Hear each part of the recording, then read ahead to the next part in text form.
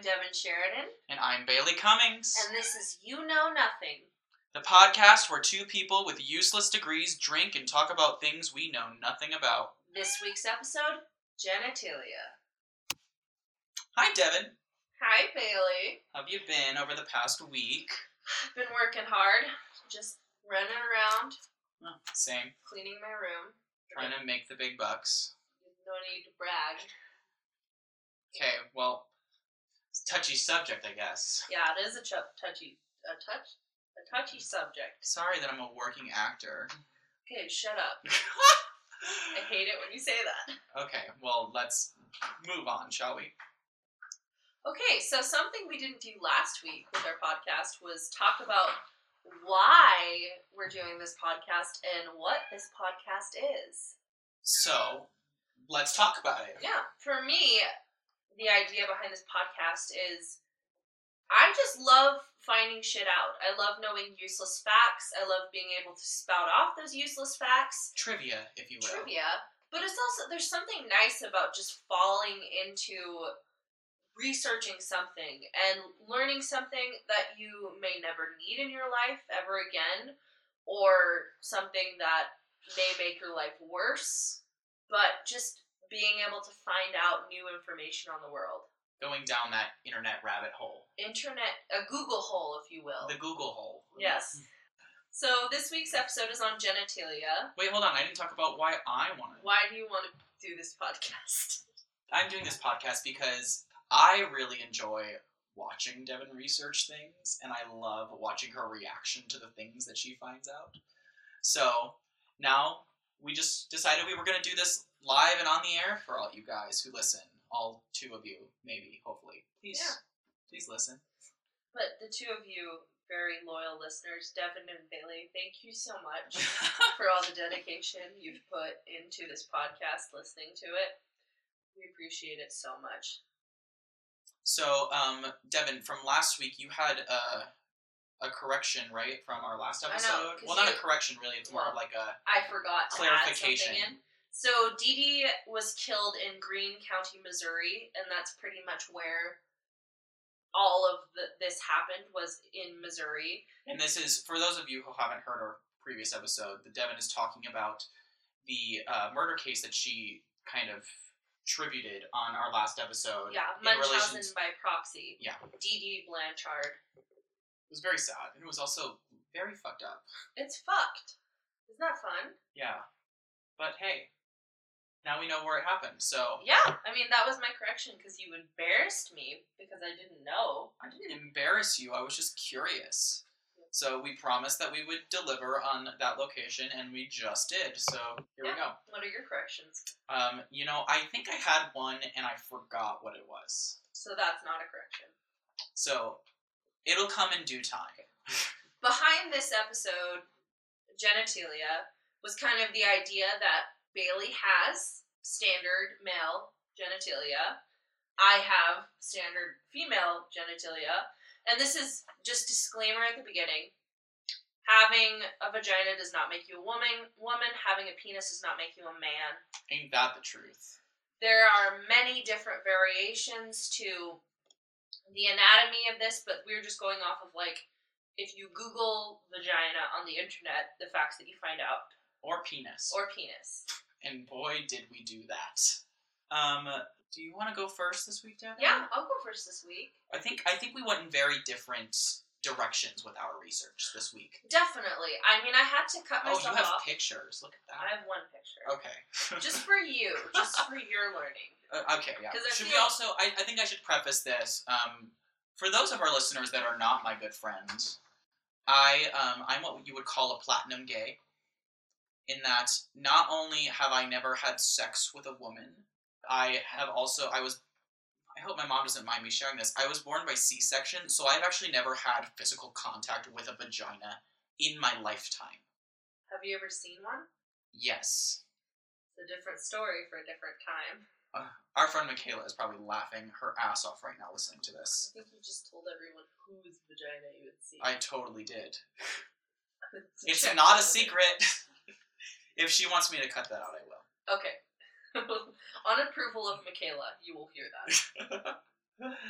So, Anyway. yeah, and for me, I am a plain old heterosexual woman who has had minimal experience with male sex organs, just out of pure boringness. Meaning, like, I'm penises are boring? I'm or picky. You're okay. I'm picky. That is fair. I'm also picky. But I've had my... picky. You're young. You have your life to live. Yeah, you know. I obviously have female genitals, which everyone knows is pretty much called the vagina, even though the vagina is just a portion of what we're talking about. But if you were to give a name to... Hi, cat. Speaking of pussies. Bye. Go away. Anyway. Meow. So we're just gonna refer to it as the vagina, even though that's not the whole thing. So first, we're gonna break it down into parts before we get into more fun facts. I was gonna give you a quiz on this, but then I decided not to because I thought it would be hard for a visual representation. No, I mean, for a podcast, I don't think that's really the best. Here, you can hold the diagram while I explain to you what things are. Oh, yeah, that's it. So you have the vulva. Look, there's a butthole in there. Well, because it is a part of the female anatomy. I mean, it's part of the male anatomy, too. It's pretty universal. Great, I just was not expecting to see that on the diagram of the vagina. It's usually included. Already learning things. Okay. So, what you're looking at is the vulva, which is pretty much all the external parts, the parts that usually is referred to as the vagina. So just everything you can see from the outside. Everything you can see without doing like a gynecological examination. Yeah. Gotcha. So on top you have I don't think that's on there, but you have the mons pubis, which is the outer part, basically the part that gives you a camel toe. And that... Oh. Yeah. That's fun. It grows hair and it protrudes outward. Haley, you can talk. In the show, Big Mouth, they talk about rubbing mons. Remember that part where she said she touched her mons? It's like the cushion. Yeah, the cushion. That's a good way to refer to it. Thank you, Haley. This is Haley, Bailey's roommate. She didn't make it into the last episode, even though she was present. Then you have the labia majora, which is the outer lips. The outer portion where pubic hair also grows here. Okay. And it is kind of protection for the little ear guys. The what? Sorry? It's protection for everything that is between. Gotcha. So it's almost like, pubic hair is almost like nose hairs in that, like, it almost... Oh, for sure. It's like, okay, that's kind of cool, actually. I never thought about it that way, but it just kind of came into my mind. Oh, yeah. Pubic hair is made to protect against friction, sexually transmitted diseases. Like, it keeps things clean. Next, we have the labia minor, which are the inner lips. And it's the second layer of protection for the internal structures. These have oil glands that provide lubrication. They are often not symmetrical. They are often not smooth and may vary a ton from person to person. Interesting, okay. This is usually what makes women the most uncomfortable about the look of their vagina. Because they are so right. That's like a whole thing that I am quite aware of. Yeah.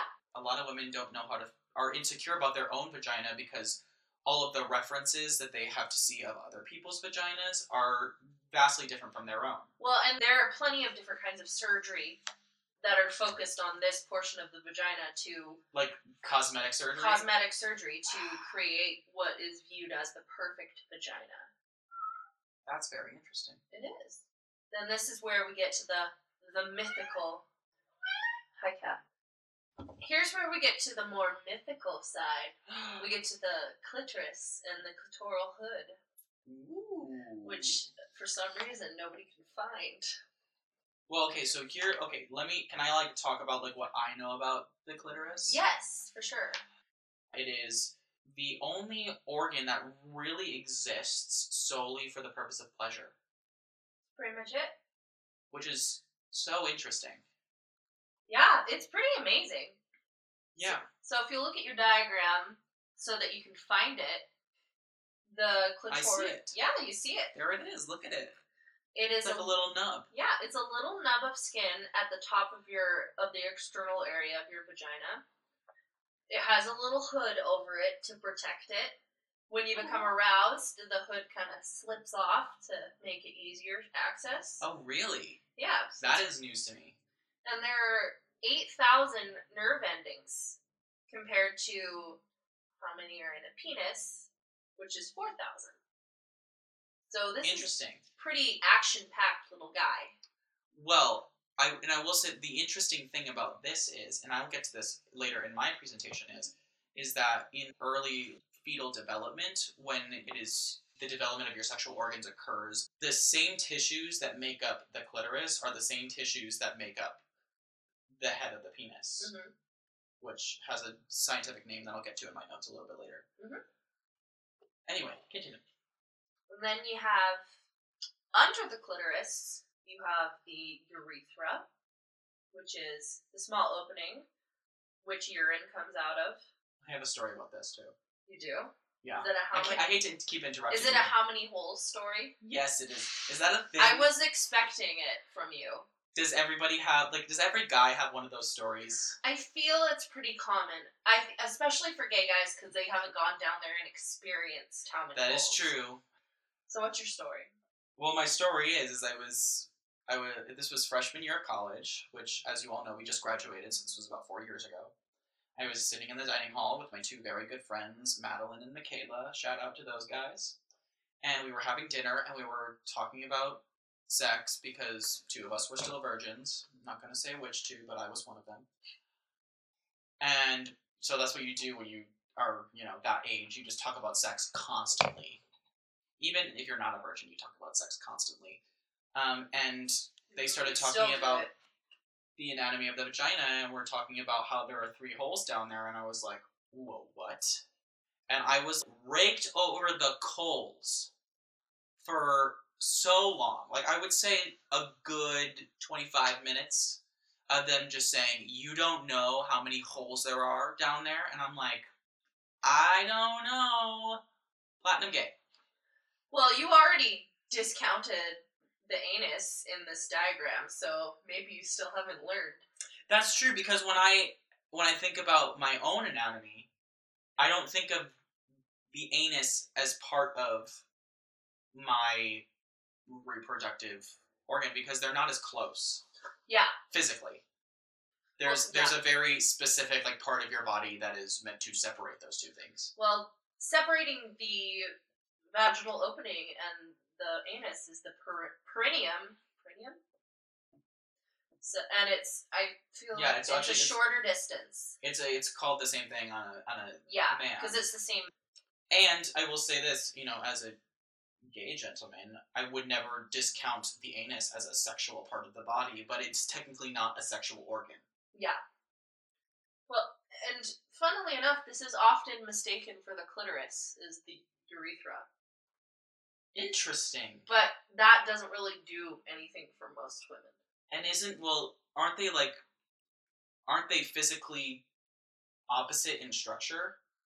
Because the one is outward and one is inward. the urethra is a hole and the clitoris is a nub. So, for lack of a better word, a nub. A nub. That's what everybody calls it, a nub. Really? Well, yeah, kind of the shape of it. Well, and moving on with the structure, we have the vestibule, which is below the urethra. I love that And word. this is what is considered the vaginal opening. This has many different color variations. That's very important because everybody is quite different. And if you're healthy, no vagina is a wrong vagina. That's great. That's you should put that on a t-shirt. No vagina is a wrong vagina. That's a great graphic tee saying. Just love your vagina. Yeah, love your vagina, everybody. Unless, you don't have one. Everyone that has a vagina. And if you don't have one, that's okay. If you want one, you're going to get one, guess what? Go get one. You can have one. Now we have something fun, which is the internal clitoris. This is keep talking. This is a relatively recent anatomical discovery, which is a wishbone-shaped structure extending down the sides under your labia majora. So it's under the skin, but it's down the sides of the vagina. So, like, say Like this is here. so it's like this. Oh, I see. Like this. Like Yeah. It's a lot And lower for than my people golden and expect. platinum gays out there, just look it up. Google. It's your friend. Yeah. Great. Okay, now we have the vagina, which is Ooh. the birth canal. And Really? that's what's actually called the vagina. And something interesting, when you're not actively giving birth or aroused, it's closed. The muscles contract together, and it is a closed structure. Huh.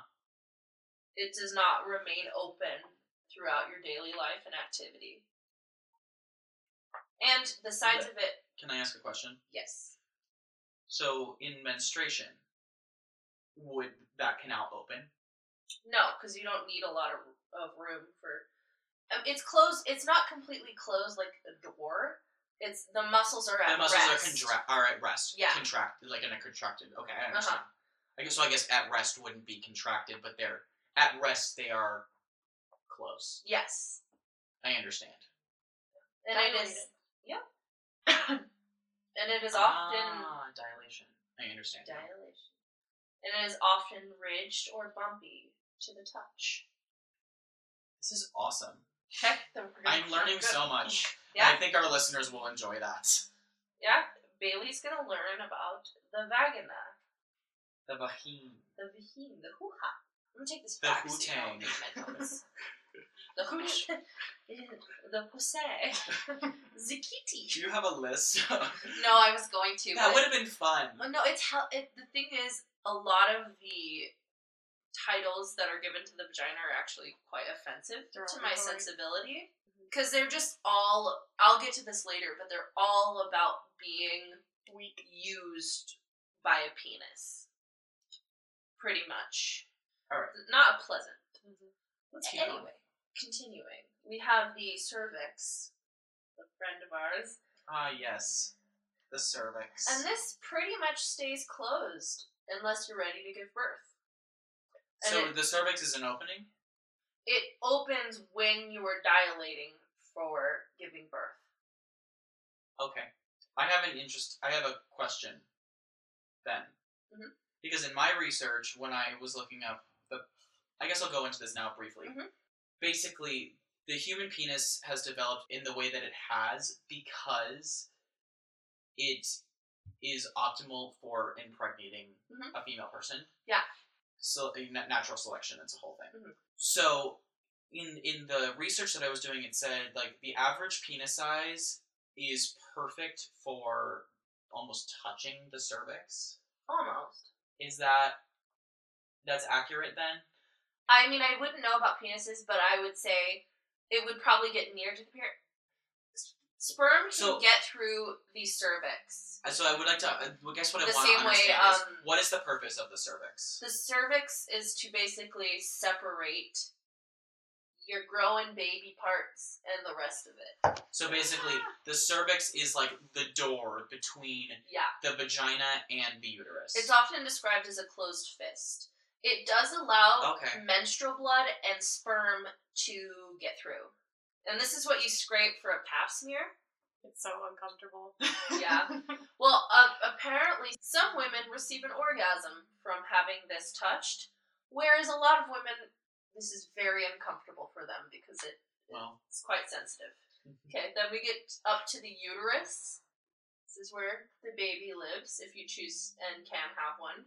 And that your period is caused, which period is a whole nother podcast. I chose not to get into menstruation. Okay, well then that's a podcast that we are definitely going to have. I would love to. Because I am so interested in it. Okay, so put a pin in it, and we'll do that. So period is caused by the lining of the uterus, like the baby's house, is shed every 28 days or so when you're not pregnant, because you get rid of all the lining that would house the baby. Okay, I actually do understand that. Yeah. And it is located deep in your lower abdomen, so you can't access it through the... Like, you can't, just be like, oh, hey, how you doing, uterus? Yeah. Like, if you're, looking at the vagina. Can't get to it as easily. Then we have the fallopian tubes and the ovaries. The ovaries release an egg once a month, which moves down to the fallopian tubes in the uterus, which I'll explain much more when we get to the episode about pregnancy, which is also, we're going to put a pin in it. Okay. Next, we're getting to a big topic that I am interested in, which is the hymen. Yes, because I have no fucking clue what this thing is. Okay. So, contrary to popular belief, the hymen does not cover the vaginal opening. It is a thin piece of tissue, usually at the bottom of the vaginal opening. It varies greatly in shape and size, and it is usually a very stretchy kind of material. So then my question is, how is this piece of tissue oriented in terms of the vagina? So make a little vaginal opening. Make a vagina. It kind of goes here. Okay, Here. so it's like almost like a little like... It's like a screen. Like a little screen, but it doesn't cover the whole thing. Gotcha. Okay. Yeah. Though, for some people it does cover the whole thing, and they have to get surgery. It varies in shape. This is called an unperforated hymen, and it does not allow discharge or menstruation to pass, so you have to have it surgically snipped. Interesting. Yeah, so what is thought of as like the perfect like virginal hymen is actually a medical issue that you need to get fixed. Okay. Can we talk about the mythology of the hymen? Because I've heard, again, platinum gay, so I've never experienced or understood the concept of popping the cherry, as they say. Well, for the one thing, they're not sure why it's there.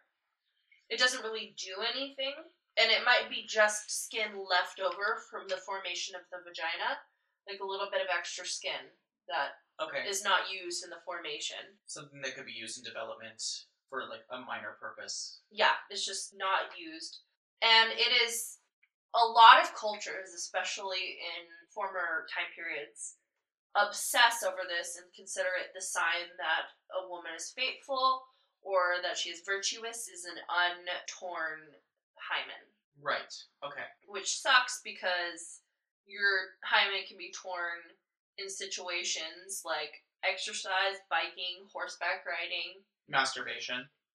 I mean, yeah, for sure. It can also be stretched and not torn and just pushed aside. So there could be women in this world that still have their hymens that are quite sexually active. For sure.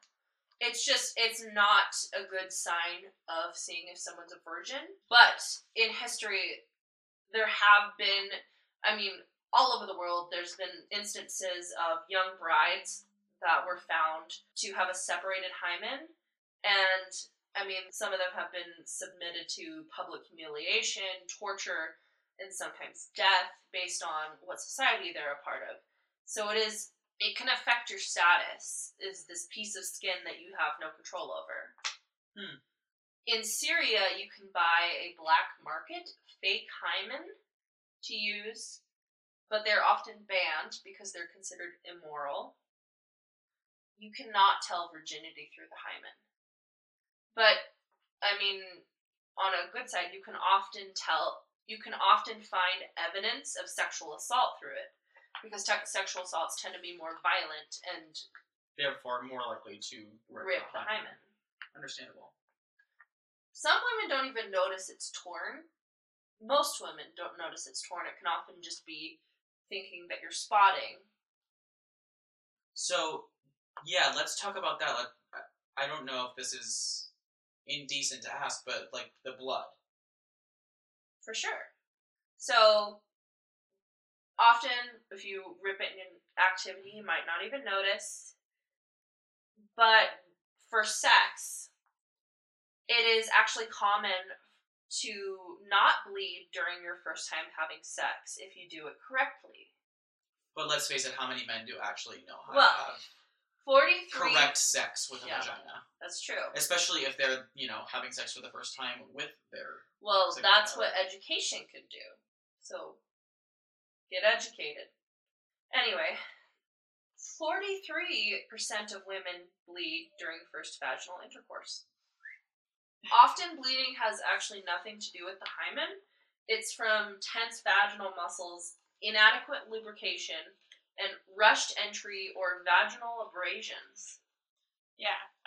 I was just gonna say that the first time I had sex, I definitely did bleed because I didn't know what I was doing, and my partner had a previous partner before, but like still you don't really know the pace of your partner, or we didn't take it very slowly, or we didn't use lubrication, so it was just all those steps that you could have taken.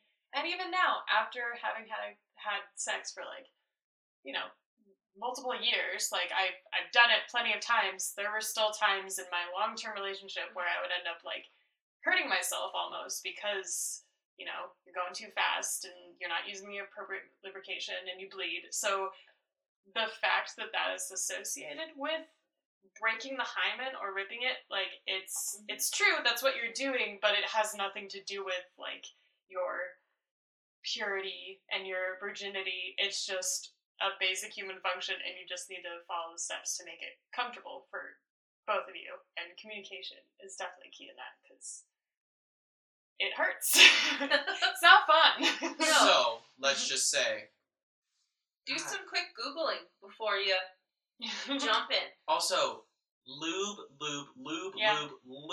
It's. I will say this again, as a gay man. When the part of the body that you are having sex with does not naturally lubricate itself, it is very necessary for both parties involved. Well, and even sometimes our lady friend does not produce enough lubrication herself, and you need to use some more. And I'm sure that's like an entirely like personal thing. Yeah, it has nothing to do with how attracted you are to your partner or how much you're enjoying it. Sometimes it just happens. You just like freeze up and it's perfectly fine, but then you can pull in some assistant, pull in some like bench players and have them contribute to the game. It's always a good thing to have. Yeah. Highly recommend. Want to know a shitty fact? Love to hear a shitty fact. The word vagina is Latin for the term sheath, which sucks. Oh, like a sheath for a sword. Oh, I don't like that. So that's what a vagina is for, is to put a penis in. To put a penis in. I don't like that. Which is funny, because I feel like that just brings to image the kind of like life where you would always be inside your partner, just walking around, and then when you had to fight, you would withdraw. Oh my goodness. Cut that out. No, that's funny. Also, the vagina can expand 200% during sex or while childbirth. I was gonna say childbirth was what I would think. Sometimes it's not enough, but it tries. Well, that's why C-sections are a thing. True. Because some very tiny women with tiny birth canals have giant babies. That brings to something. There's actually almost no variation in birth canal size. It's all about pelvic size. Interesting. So your birth canal does a pretty good job of making room. But if you have small hips. But your baby might not make it through the bones. I'm fucked. Well, I mean, C-sections have gotten pretty. That's why you hear the word That's why you hear the word birthing hips. Yeah, because if you have wide hips, they literally how hips. big your pelvis is. I mean, I was born with birthing hips, so I'm not worried. Same. Don't worry about it, Bailey. I was never worried about it, but I was born with birthing hips. Well, now we're on to what is, I'm sure, everyone's favorite topic, which is the female orgasm. Females have orgasms? I know, shocking. It's a recent discovery. Scientists thought it might be a myth before. Is that true? No. But I mean, it's pretty, in history, it doesn't take up a lot of history. Let's say that. Good to know. Yeah. So, 30% of women have trouble reaching orgasm, and 80% have difficulty reaching orgasm from just vaginal intercourse. So they need a little clitoral stimulation or something. Clitoral or something along those lines. Clitoral. Is different for every woman. but mostly clitoral stimulation because that's where the party is. 8,000 nerve endings. Yeah, it's a lot. It's more than double than the penis. Just gonna say it again. Yeah, it's true. There's actually such a thing as female sexual dysfunction, which is the inability to orgasm, and this may affect as much as 43% of women. Huh.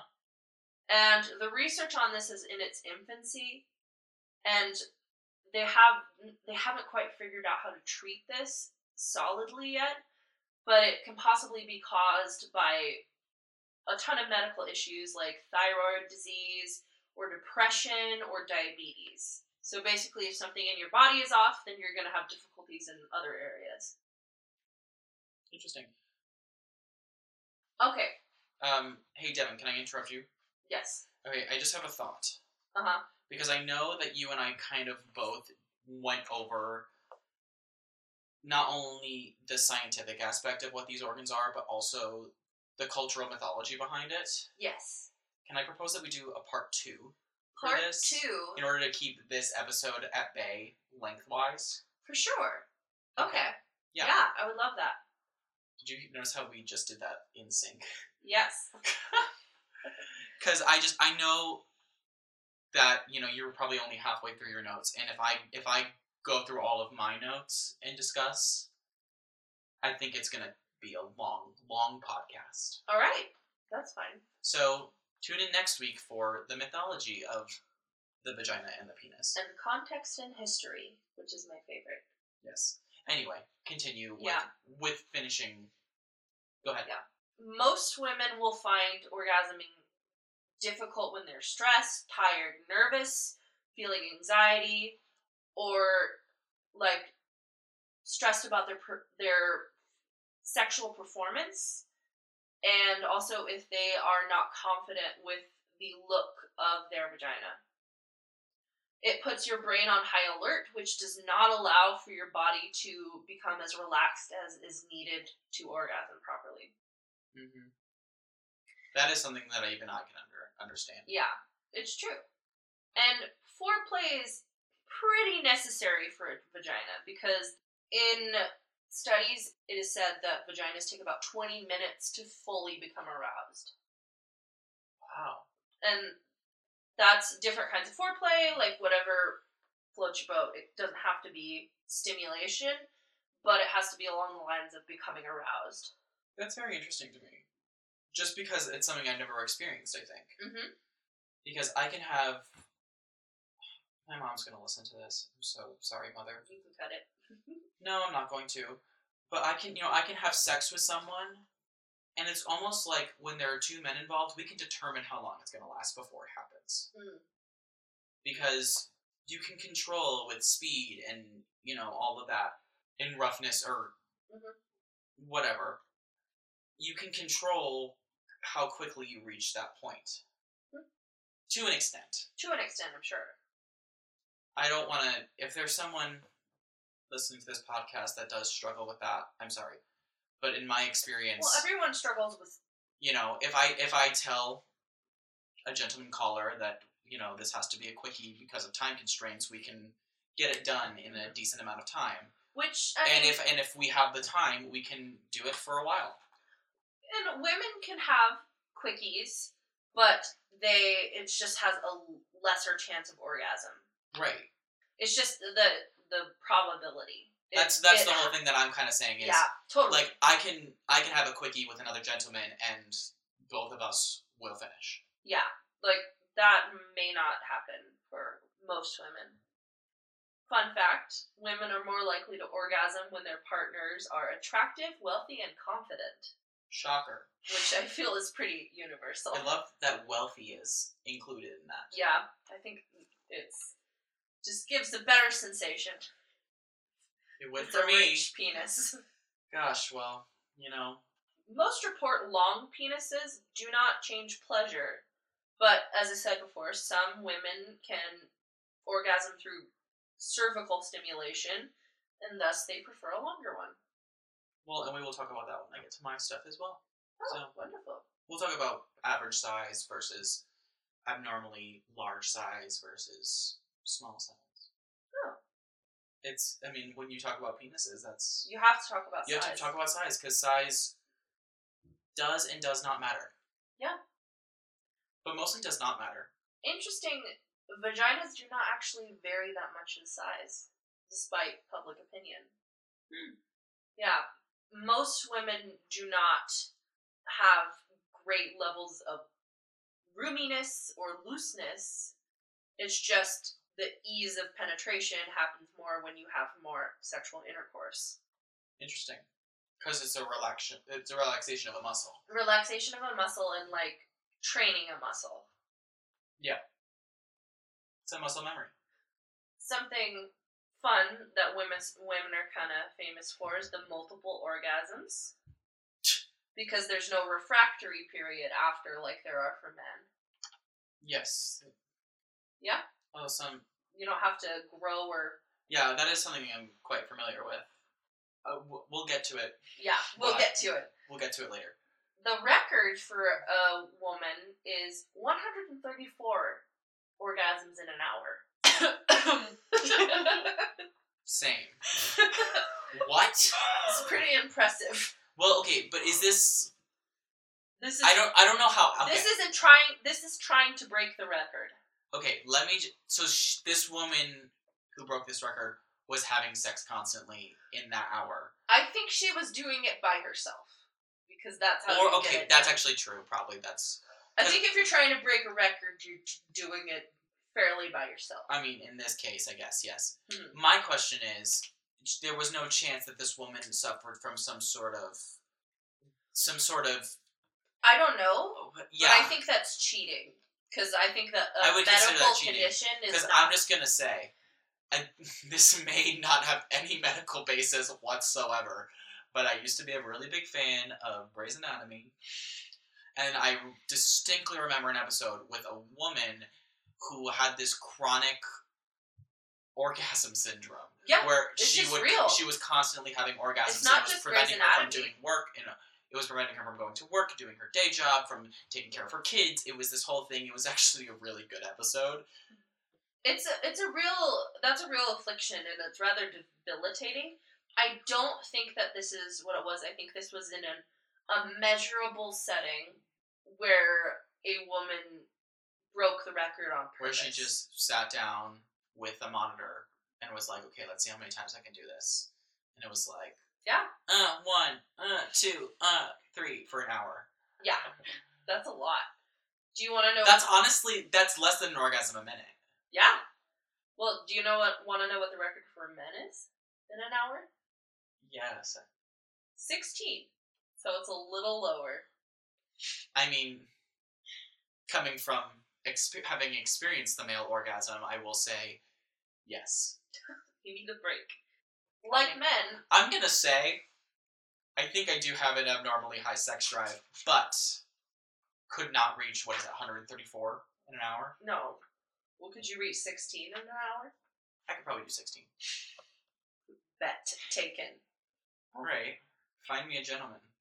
Do it by yourself. I don't know if it'd be as easy. Okay.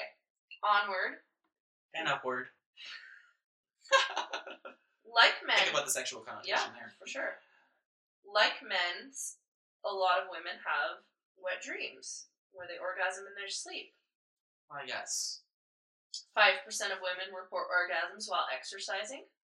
And women can also reach premature orgasms like men. Orgasms can relieve pain due to the release of oxytocin, which facilitates bonding, relaxation, and other positive emotions. So a lot of times if you have a headache, pull out your vibrator and you're good. Great. Do most women own a vibrator? I hope they do. I don't know the studies on that, but I think yes, they should. Would you be willing to disclose whether or not you do? Yes, I have one. Good. I know Haley does. Yeah, I showed it to you. I know. That's good. I think most women should. Especially... My recommendation for that is always buy the more expensive one. It'll last you longer. And do you better. Yeah. Just spend the extra dollars. Yeah. I mean, I've never experienced the female orgasm, but based on what you've told me so far this evening, I believe that every woman should have one of those, considering how difficult it is. If you physically can, You should go do one for on it. sex toys. Often. Oh, we're totally going to do an And episode talk on about sex toys. men's sex toys too. Men's The sex often toys. forgotten sex toys. Men's sex toys All the are sex toys. fascinating. Mm-hmm. This is going to be the longest And podcast. historical sex toys. Mm. That's where the Ooh. fun comes. I'm That's gonna an need hour. to pee after mine. Okay. I'm also going to need to pee. Anyway. Cut that out. Lots of women, while having childbirth, Giving birth? giving birth, but I'm thinking of the word contractions, Ah, yes. can experience a lot of relief by having orgasms. And some women have orgasms while giving birth from that baby actually emerging from the birth canal. Okay. I have a slightly off-topic question. Mm-hmm. But since the anus is part of all of this, from an episode of Grey's Anatomy, I've heard it's a rumor that it's very common for women to... Rip all the way down. No. Okay, cut that. It's very common for The women to... I'm trying to think of a better word for poop. Oh yeah, that's totally common because Because it's a release. You have to the release same everything. the same feeling that pushing for giving birth is related to Is the same. pushing while defecating. Defecating. That's the word I was looking for before. Poop is good too. Poop is one of my favorite words. Anything. Anything. Anyone who knows me knows it's one of my favorite words. I was trying to say anyway, and it came out as anything. Okay. Anyway, the G-spot. Oh my gosh, how much more do you have to say about the vagina? A ton. Devin. That's why you cut my historical section. What was I telling you? Babe? Exactly. Well, I'm glad I did, because we're almost at an hour and I haven't Okay. even gotten to the penis yet. Vaginas There's are a way lot more to cut. complicated. Anyway, I'm going to start over again. Okay. So, the G-spot is a controversial topic. The term was coined when the coin was termed. Term was coined. The term was coined when Ernest Grafenberg discovered, in quotes, it in the 1950s. The research is still not proven, and it is believed that the location, if any location, is different in all women. So you might not be able to find it. So the G-spot is a point within the woman's body. It's not on the outside of the vagina. Yes. It's underneath. It's Yeah. inside, basically. Some people believe it may be what is residually left of the prostate, which is why it provides pleasure. Do women not have prostates? No, they don't. I think I knew that. I don't know if I knew that. I'm pretty sure they don't. Fact check, Haley. I'm Googling it. Because I know the prostate is a much more sensitive organ in men. Yes. It's the most searched.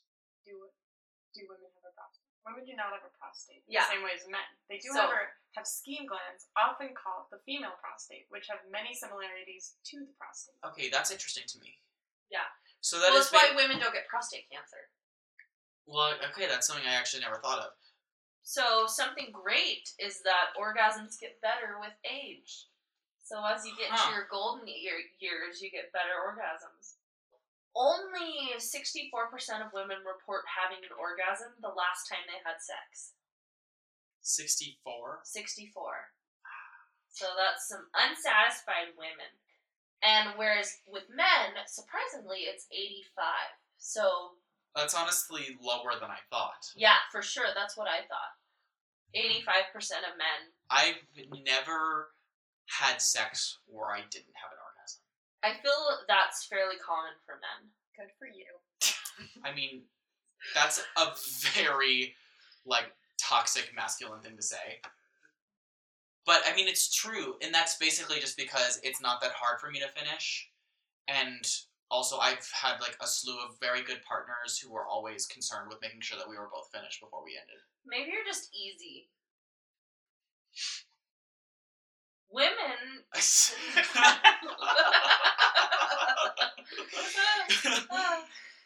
Recent studies have shown that women tend to want sex just as much as men. So all those myths about, like, men needing sex so much more than women are probably not true. Okay. Yeah, and one of the reasons for this orgasm gap is probably because the history of women's sexuality not being as important as that of men, and also the most important part of sex being penetration, which does not always work for a woman when it comes to orgasm, and with the fact of a man's ejaculation being the end of sex, especially with oral sex being fairly controversial until recent years, which is what does it for a lot of women. Men giving oral sex to a woman? Yeah. Gotcha. Yeah. Because it's very clitoral focused. Oh, yeah. Yeah. I And... was going to say, like, oral sex for me has always been great. So it's thought that possibly some of the reasons for female orgasm are to help them distinguish a good life partner based on who's the best at sex. Also, and more likely, a female orgasm helps to push the semen through the vagina up to the egg. So it facilitates getting pregnant more easily, which is why, because of the contraction. Yes, I understand. And also, my final bit... Oh, no, not my final bit, because I have a little bit more. I have just a little bit more. I saw it. You know, squirting? Yeah, I'm familiar. Probably just pee. They've done studies recently testing the fluid that is considered squirting. That's probably just pee. What an interesting test to conduct in a laboratory. Well, it's fascinating to men because it is considered the female ejaculation. Yeah. But, I mean, probably usually when a woman is having a good time, sometimes she just lets it go, and it is just pee. And it's just pee. That's funny. So, vaginas are men. So men. Hop off the whole squirt thing. I mean, if it is a sign of having a good time, if you lose control of your faculties. I mean, and also some people love piss play, so... Yeah, I mean, like, if it works for you, go for it. As long as your partner is consensually willing. But it is not a separate bodily fluid. It's just a regular, known bodily fluid that we're all familiar with. Yep. Anyway, vaginas are self-cleaning. Yep.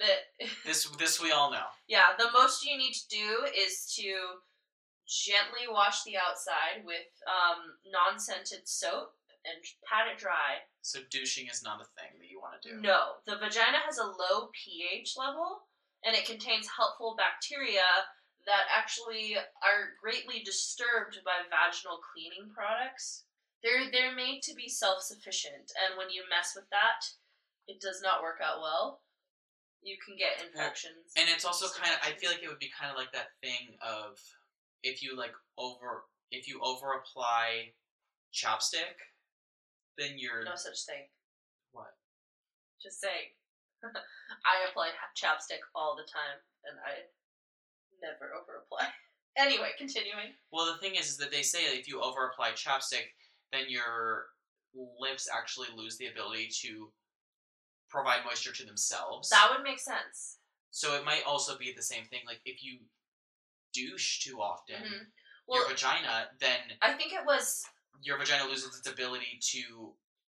There was, control its own pH. I think there was over a dozen types of helpful bacteria inside the vagina, and cleaning products kill those bacteria, and and what they do is they keep your vagina healthy.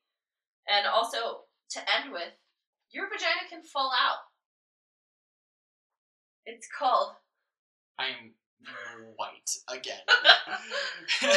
Devin's really good at finding those facts that just make me just stop. Oh, there's my a lot of tracks. them, and I'm skipping a lot because we're doing it in the next episode. Great. Okay. It is called pelvic prolapse, where the pelvis can't support the inner parts anymore. It can be fixed. You gotta go to a doctor to get it put back in. But just something to know, it can fall out. So when you say, I feel like my vagina's gonna fall out, it's possible. Great. Just another thing for people to be frightened of if you're a hypochondriac. Great, so let's end that there. Yeah, that's the vagina. For the most part, there's still... the vagina is such an expansive... That's the thing. I really did expect that in this episode, is that your segment was going to be a lot longer than mine. For a variety of reasons. It's complicated. It's a much more complicated Well, organ, and it has multiple parts. Yeah, it has a greenhouse in it for baby growing, which adds to complication. Plus the complication of added historical significance from being not submitted, from being what is considered the submissive sex.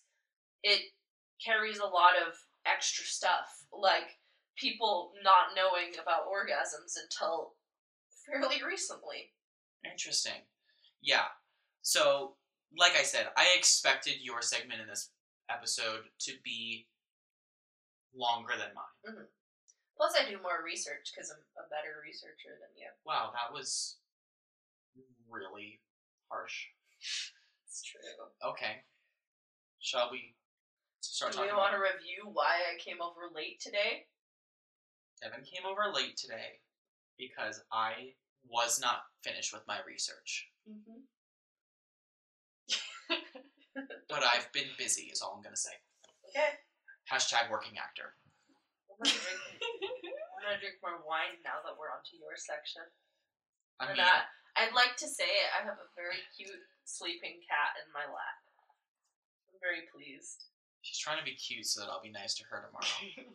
Which I won't be, because she's been being an absolute bitch. Anyway. Shall we move on to my section of today? You got the penis? The penis, the dick, Educate me. Wang. The wang. That's a good one. The one-eyed snake. Oh God. Yes, all of the names. There's not nearly as many names for the penis as there are of the vagina. Oh Lord. The vagina nobody wants to say vagina, so that's why it has so many names. It's a weird word. Taboo as fuck. I think the word vagina honestly sounds like a clothing item or something like that. Sheath. Clothing sheath. Exactly. I don't know. To me, it doesn't sound like a sexual organ. Really? I know it is, but... Yeah. I like vulva. I'm just going to start calling it vulva. The vulva is a completely different thing, though, right? The vulva is the outside. Good to know. I just taught you. Were you not listening? I guess I missed that part. There was a lot of information to take in. Anyway. I give you a diagram. I wish I could give you a diagram, because I think the penis is more complicated than some people realize. I suspected as much. I will say this. I did expect the vagina to be more complicated than the penis in terms of explanation. There's actually some things that I left out of the vagina. I'm sure there are. There are going to be some things that I left out of that I leave out of the penis as well. Well, human anatomy is not simple. It is not. And going back and learning about this via all of the articles and stuff I read on the internet brought me back to high school AP Bio in a way. Cool. Which it was interesting to say the least. My biology wouldn't learn about any sex organs. We didn't really talk about sex organs, but to talk about biology and cells and sexual reproduction. That was a thing that I learned in AP Bio. We didn't learn about sexual organs in health class. Big problem. We're broadcasting from Utah right now. Yeah, Utah sexual get your shit together. education is shit. Absolute shit. So, in the interest of time, let's just move on. So, Who cares about time? I've broken up my research into a couple of different sections. Things that I find interesting about the penis. So, first thing are the parts of it. The first thing that that we will talk about is the root of the penis, which is something that I didn't know that this was called that. I had no idea it was part of my body. I just have to say, if you have ever seen 50 Shades of Grey, the part with the... I have not. Most people who've seen it know the part with the root, because that movie has no male frontal nudity, but it does have some root in it, if I know what you're talking about.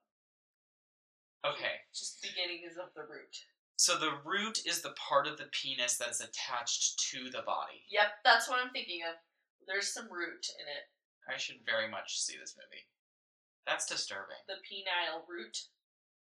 Yeah, so the root is composed of the bulb and, I hope I'm pronouncing this right, the crus or the crus, spelled C-R-U-S. I've never heard that word before. And basically, they're the parts of the penis that anchor the organ to your body because it is an external organ. Yeah, it needs an anchor. And so the bulb is like a mass that kind of extends from your body to the penis itself, and then the crus is like an anchoring mechanism on either side. Is this internal? It's internal. Okay, yeah, that's what I'm picturing. Yeah. It's like an internal anchor. Then we talk about the body of the penis, which is the part of the penis that is external from the body. I actually found this very interesting. There's a dorsal and a ventral side of the penis. Meaning, in the most biological sense, yeah. Dorsal means top and bottom. Top and bottom. Yeah. Which is, it's interesting because there is like a top structure and a bottom structure with the penis. Yeah, I mean, you can't flip it around. Can you? What? Sorry? Can you flip it around? Not while it's erect. I mean, I'm sure if you tried hard enough. You can't flip it around. You can twist it if it's flaccid. Yuck. Don't ever attempt to do that if it's erect. Then we have the epithelium. I hope I pronounced that right as well. I've heard that word before, yeah. Epithelium. So the epithelium is basically the casing around it all. It's the shaft skin, the foreskin, the perpetual mucosa, which is, if you think about foreskin, which we'll get to later when we talk about circumcision, the foreskin has the outside, which is the foreskin, and then the inside of that skin is called the perpetual mucosa. Have you heard of degloving? No. That's it's something, I think it's related, I've only heard it related to dogs' tails and penises. It's where the skin is accidentally removed. I think it happens to penises too. Interesting. It's bad. Okay, more on that later. There's the glands, which is what most people would call the head of the penis. Mm-hmm. It's that bulb-like structure on the end of the shaft. Yeah. And then there's the medius, which is what most people would term the urethra, but the urethra is not actually the same thing as the medius. Oh. The medius is the hole at the end of the glands. It's the singular hole, the one eye of the snake, if you will. The urethra is so hard. The urethra is the last part of the urinary tract, which is also the same pathway for which ejaculation occurs. But it's the tube within the shaft that the whatever is being ejected from the penis is going through. Mm-hmm. So the medius, or sorry, not the medius, the meatus. Meatus. Yes. The meatus is the actual hole. Yeah. The penis is made up of 3 columns of tissue that are strung together within the epithelium. They're Yeah. stuck together through the epithelium. Oh. There's 2 on the dorsal side and 1 on the ventral side. So there's 2 on top and then 1 on bottom that kind of like holds all together. Mm-hmm. And that 2 kind of exists in the middle of the 3. Your face is... I thought it was all just one connected tube. No. It's not. No, it's not. Brilliant. There's the frenum, which is where the foreskin attaches. Mm-hmm. So the foreskin goes over the glands of the penis, and then it attaches at the bottom, underneath the glands, which is, if you see, an image of a penis, it's that part at the bottom where all the skin this part underneath where all the skin tapers together. Mm-hmm. I loved this name. The corona. Like the beer? It's not spelled like the beer. I don't think. I actually don't know how the beer is spelled. I think that's it. Okay, actually, I think it is spelled the same way. So, yes, like the beer. The corona is the round base at the bottom of the glands. So you have the head of the penis, and at the bottom, there's like a rounding before it becomes the shaft. And that part is called the corona. And that's the basic structure of what the penis looks like in terms of scientific terminology. The penis, unlike the vagina, serves 2 purposes, and one is expelling urine from the body and also ejaculation, which we all know. Yeah. I guess this isn't as complicated, and I don't think Devin's going to be as surprised about the penis as I was about the vagina. That's fine. You win some, you lose some. You can surprise me in other episodes. You're right. I'm surprised, but it's not one thing.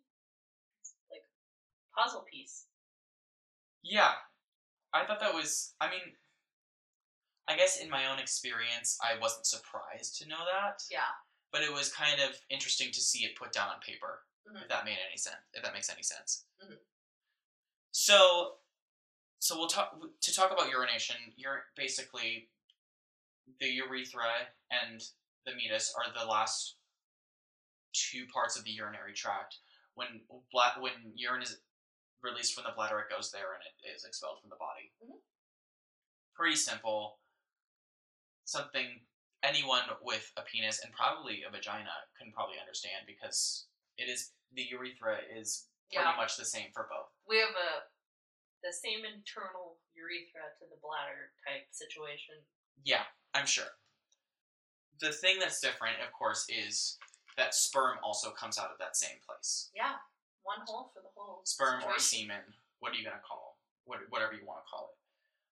So sperm is male ejaculate.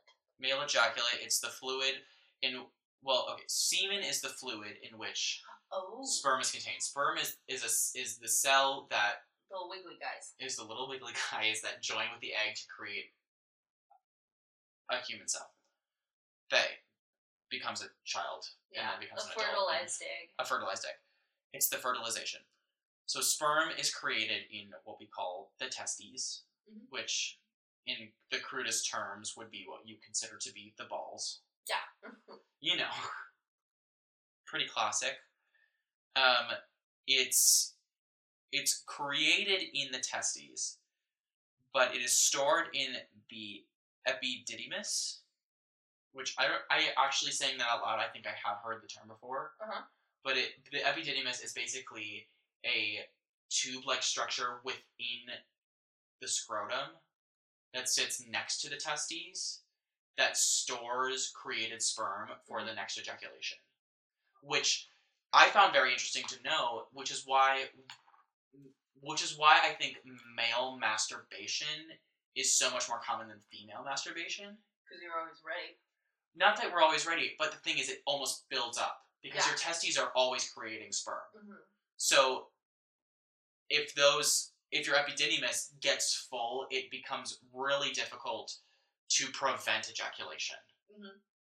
So that's why I think men are constantly searching for ejaculation. Mm-hmm. I mean, from being very small children, I think both sexes seek some kind of masturbation, because I mean, it's just one of those things where if something... It's fun. When you're a kid, if something feels good, you're going to do it. But that does make sense that it would be a lot more necessary for... I think it is, because you think about if a man has gone a long time without ejaculating, he becomes very sensitive. Yeah.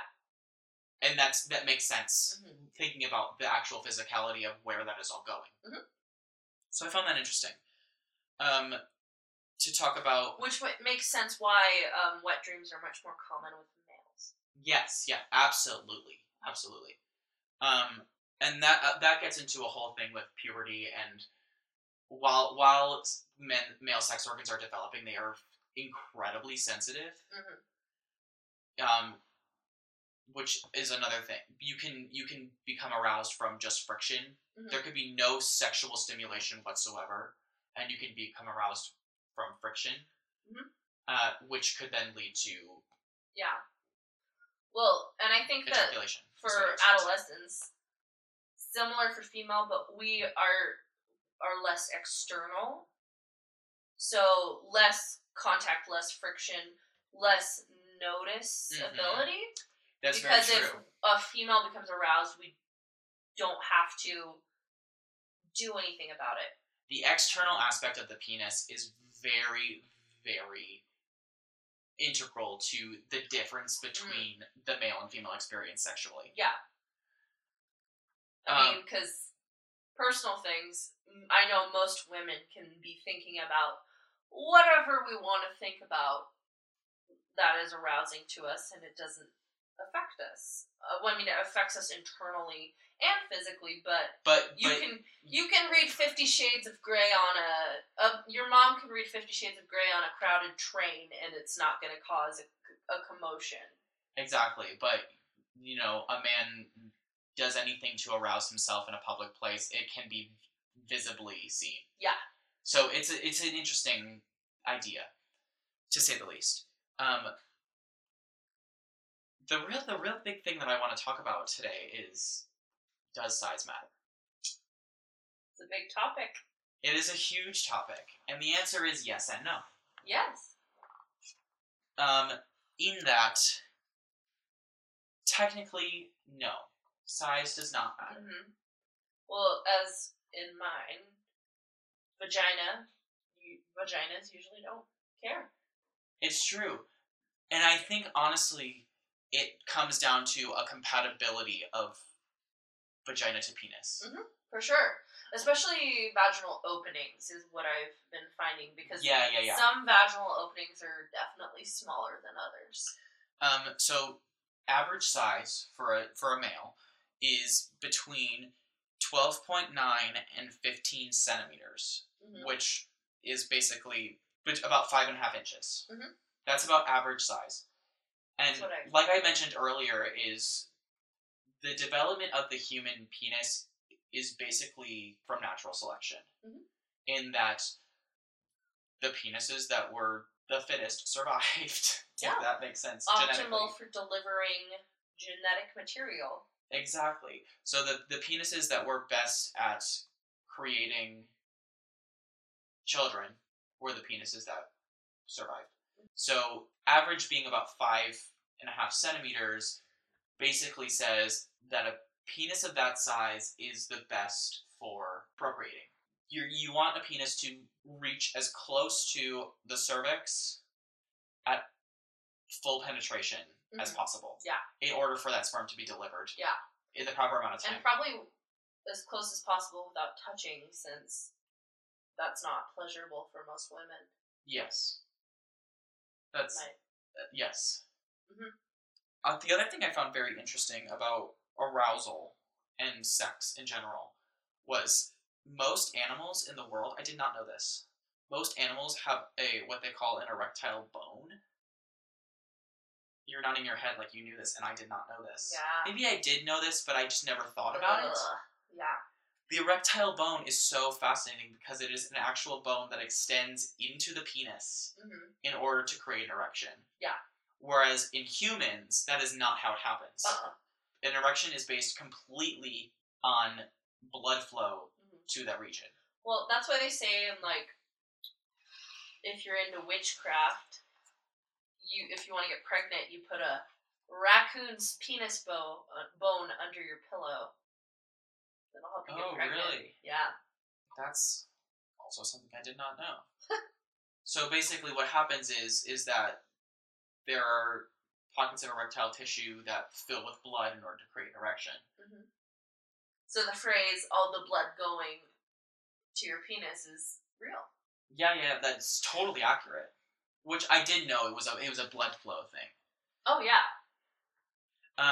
When a man ejaculates, it is a series of muscle contractions that launch ejaculate or semen into, basically out of the meatus. Mm-hmm. The action of male ejaculation is a very active experience. Any questions? No, not. It's very educational. I wish I had more to talk about. I think we talked about this earlier, but I think a fun fact. The penis in utero develops from the same tissues in the embryo as does the clitoris. Mm-hmm. So basically those same 8,000 nerve endings that exist in the clitoris are the same nerve endings that create the penis. They're just spread out They're spread out. They're definitely not as concentrated. Yeah. Because that area, that surface area on a penis is much, much larger. Yeah. Hopefully. Everyone's different. Like I said, size doesn't matter, but it also does. In terms of procreation. Yeah. Well, and now we're in an era where procreation is not subject to just the size of your penis. That is true. Because, we have turkey basters and such things as this. Insemination, if we're going to talk about it. If you're having difficulty, then there's other ways to do it than the simple penetrative sex. So, who knows? Evolution might change in the next couple hundred years. It really could, and who knows, but... Who knows what penis will be popular? What trends? Oh, gosh. The history episode. I'm so excited. There's so much to talk about, and I'm trying not to go into that stuff right now. Yeah. If you're interested in the history with these organs, then tune in next week. Tune in next time, because, you talk about, phallic symbols and depictions of penises in art and stuff like that. Mm-hmm. It is fascinating. Well, and the scientific... And it has varied over the years. It can... A large depiction of a penis could have represented at some point a very... just little teaser. Could have represented fertility, which was a very masculine trait. But it also, in some eras, in some places, represented stupidity.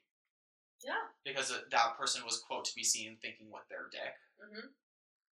Which is why Michelangelo's David has such a tiny penis. Yeah, the art trends with penises through history. Yeah, that's a whole thing. It's totally worth doing another episode about. Well, also, if you're interested in when humans officially discovered clitoris was a thing and wrote it down, tune in next week. That's fun. Yeah. You know nothing, Bailey. You know nothing, Devin, but this isn't the end, so... What are we doing? I don't know. I'm not done. Oh, you kept wrapping it up. No. So I was trying to fucking wrap it up. We'll go back. Okay. I was Bailey seems like he's done, so I'll just go. No, I have more. Okay, please. Good. I'm glad. So much like the penis develops from the same tissue as the embryo as the clitoris, the skin around the penis, the skin around the shaft, mm-hmm. comes from the same cells in utero as the labia in females. Oh. So that same development, it develops differently when a male is being created. A lot more in common than we think. Yeah, it all comes from the same place. It just undergoes a different process. Yeah, it all seems kind of equally separated in different ways. Mm-hmm. The other thing to go back about size is you cannot determine the size or the shape of an erect penis from a flaccid penis. Interesting. It is that's where the term a grower or a shower comes from. Because you can't tell. Because you really can't tell. It is a totally separate thing. So it's a surprise. It could always be a surprise. Which in that case, I don't know, much rather be with a grower. Because that's much more exciting than if I can just see what it looks like. I mean, flaccid. Work what you have. It's not. I don't want to shame the showers because that's pretty great prior to the sex. Yeah. Well, and I mean, I think what we've covered a lot today is you can pretty much bring your partner, male, female, other, pleasure by not just using your dick. Yeah, no. Sex can occur between any two beings by any means. Yeah. And pleasure can be had. Yeah. It just, depending on the structure of that person's organ, it may be a different process. For sure. You know? And that's all about learning, and that's about compatibility, and that means that's a big reason why I very much don't believe, why I very much believe that premarital sex is a really important thing in our society. Because you have to test drive the car. Yes, but also, if I'm gonna go into this, I would like to say that compatibility is very important, and if you commit yourself to someone for eternity, you want to know that you want to know that you're compatible. Yeah, you want to know in that that you sense, are, because that can cause problems down the road. Yeah, able to sexually please each other, whether that's one way or another. I mean, we live in Utah. The culture here is you get married as young as possible so you can have sex because you don't have sex before. Yeah. And then you just kind of get what you get and you don't throw a fit. Yeah, and what happens if you're not in touch with yourself when you get married and you realize that you don't want what your partner is offering? There's too many stories where we live where men or women are in a relationship and realize that they're gay. Yeah, it's very common.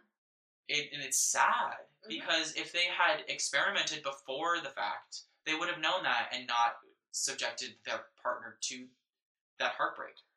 That's a whole other episode.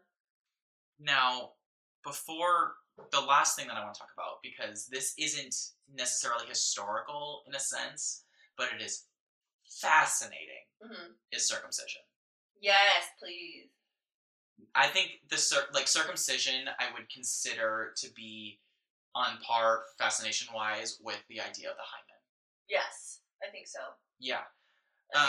Yeah. Different kind of categories, but I think definitely the same kind of amount of nitpicking. Yeah.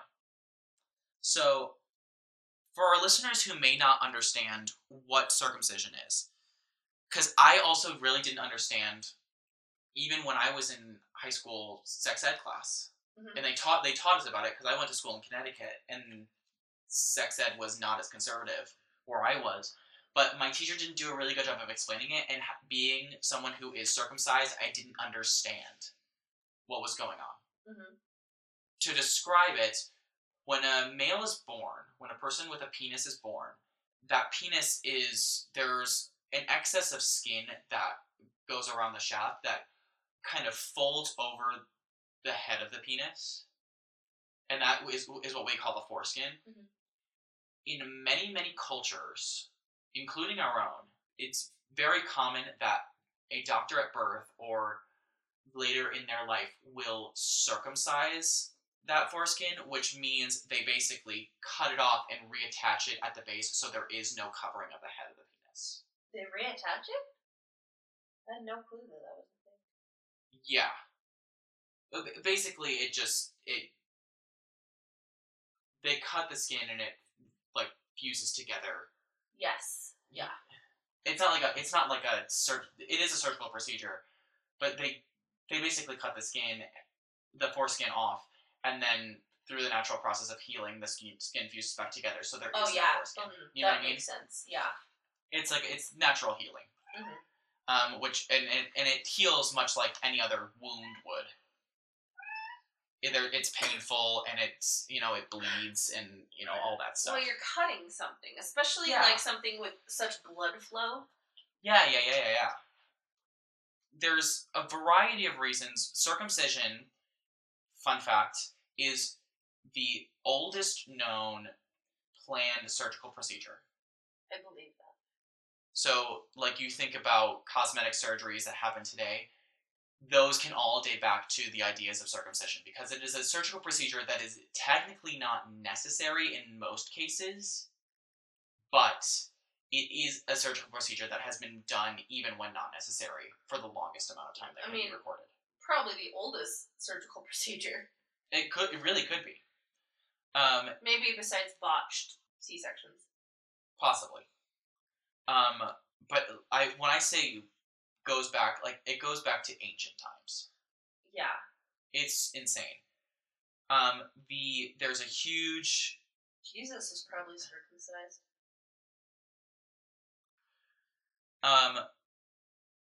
There's different reasons why people do it. Right now, the biggest reason why people circumcise children is because it's trendy. Mm-hmm. It's a societal norm that most men are circumcised, so people feel like they should circumcise their children at birth. No, people want their children to look normal. The other big one is it's a religious ceremony. Mm-hmm. For example, in the Jewish faith, when a boy turns 13, he undergoes a circumcision. I thought it was at birth now. It might be at birth now. But I think back in the day, historically, it was in tandem with a bar mitzvah. Yeah, I think now, just for comfort's sake, that's actually probably true. They just do it right away. Yes, but we need to do more. You think about Hasidic Judaism and traditional. Oh, they probably wait. Yeah, I feel there are definitely people who still follow the norms of those things. So. I that's the big one that everyone references and everyone knows about. For sure. Circumcision, whether you have been circumcised or not, this is a really big misconception, does not affect sex in any way. A lot of people say that if you are uncircumcised, it means that sex will last longer because it's harder to stimulate your penis and therefore it takes longer to ejaculate, so sex lasts longer. Which, is attractive to women because, like we said before, it takes about 20 minutes of foreplay just to get ready. Yeah. To orgasm. So a longer session might be better. Yeah, so a longer session is more attractive, and that's true of just culture. If you can last longer in bed, that's a whole thing. Yeah. You don't want to premature ejaculate. So a lot of people will claim that because they are uncircumcised, that sex will last longer. It's not true. Mm-hmm. That is purely based on other elements of your organ. Mm-hmm. It's subjected to every single person. Mm-hmm. Just because you are uncircumcised does not mean you are going to last longer than a circumcised person. Mm-hmm. So that's a whole thing. Myths. Circumcision can occur for medical reasons, but it's very rare. There are certain deformations or, medical situations in which circumcision is necessary. Yeah, like if it's too tight. I've heard about that before. Yeah. There's a specific deformation. It's called phimosis, mm-hmm.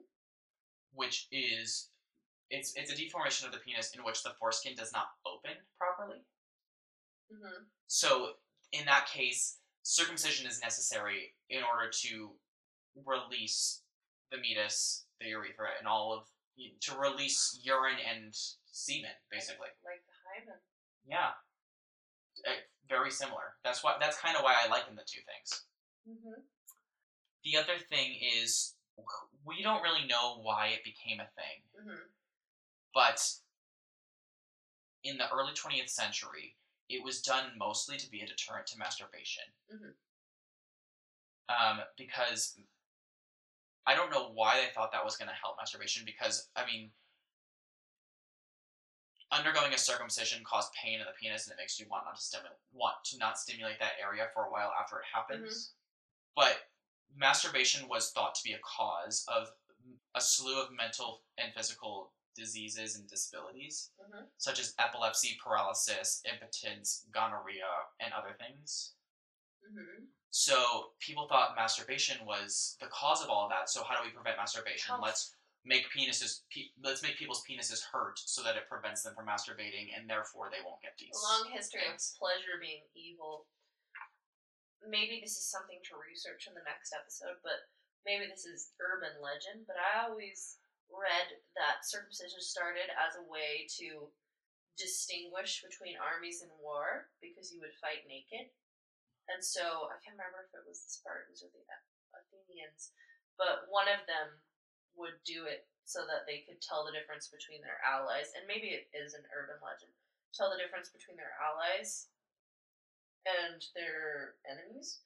Also, I heard it was mentioned in the Old Testament. So maybe that's something to check. Interesting. Yeah. And I think that will go into the mythology that we'll discuss in our next episode. Yeah. But in a nutshell, that is the complexity of circumcision. And there is so much more to be known about this. And like I said, I had to conduct my research pretty quickly because of the busy week that I've had. Mm-hmm. You can make up for it next week. I will totally make up for it next week because I'm so interested in this topic, and I didn't realize how long we would be able to talk about these things. I know you're interested in penises. Well, yeah, that we all know. Anyway. Shall we wrap up, I guess? Yeah. It was a good episode. I had a good time. I And know. I definitely learned a lot. Yeah, for sure. Did you learn anything? I learned a ton of stuff. Great. And, I mean, for my own research, I think that doing research on your body is always a good thing. I really agree. I think it's really important to know what's going on within you. Mm-hmm. Especially with being from Utah, with sex education being so poor, I know for sure orgasm was never mentioned in my classes, and I don't think it's mentioned in a lot of classes around the States. And you should know what that is. Well, you should know. Because you're going to experience it at some point in your life, especially if you're a man. Like, let me just say, if I had experienced my first orgasm and not known what it was, I would have been terrified. Mm-hmm. So, from what we learned today, we know it's actually probably a lot less common for a woman to accidentally experience an orgasm. I mean, there's situations, but you're right. But I mean, like, education for people with female anatomy can help you actually have them. Because knowing why things are happening and why they aren't happening and what causes them, I mean, we're a society that's for hundreds of years have been focused on male sexual pleasure, and female sexual pleasure is actually, for this Western culture, is actually pretty new. So the more you know about it, the better your sex life can be. I agree, and I think it's important. It's important to be in touch with your body. Yeah. And I think it's important to experience that, even if you feel like you shouldn't because it's naughty. Yeah. You should know what an orgasm feels like. And I mean, like, there's always people that are asexual and have no interest. That's the thing. In exploring. But if you're truly asexual and have no interest in that, that's one thing. Yeah. But if you're preventing yourself from having that experience because your culture is telling you not to, or your society is telling you not to, that's a problem. It's true, because it's one of the most natural things that a human can experience. And it's one of the most beautiful things a person can experience, and I think everyone deserves to experience that pleasure. For sure. Well, with that... You know nothing. You know nothing, Devin. Bye! See ya, everybody. Next time.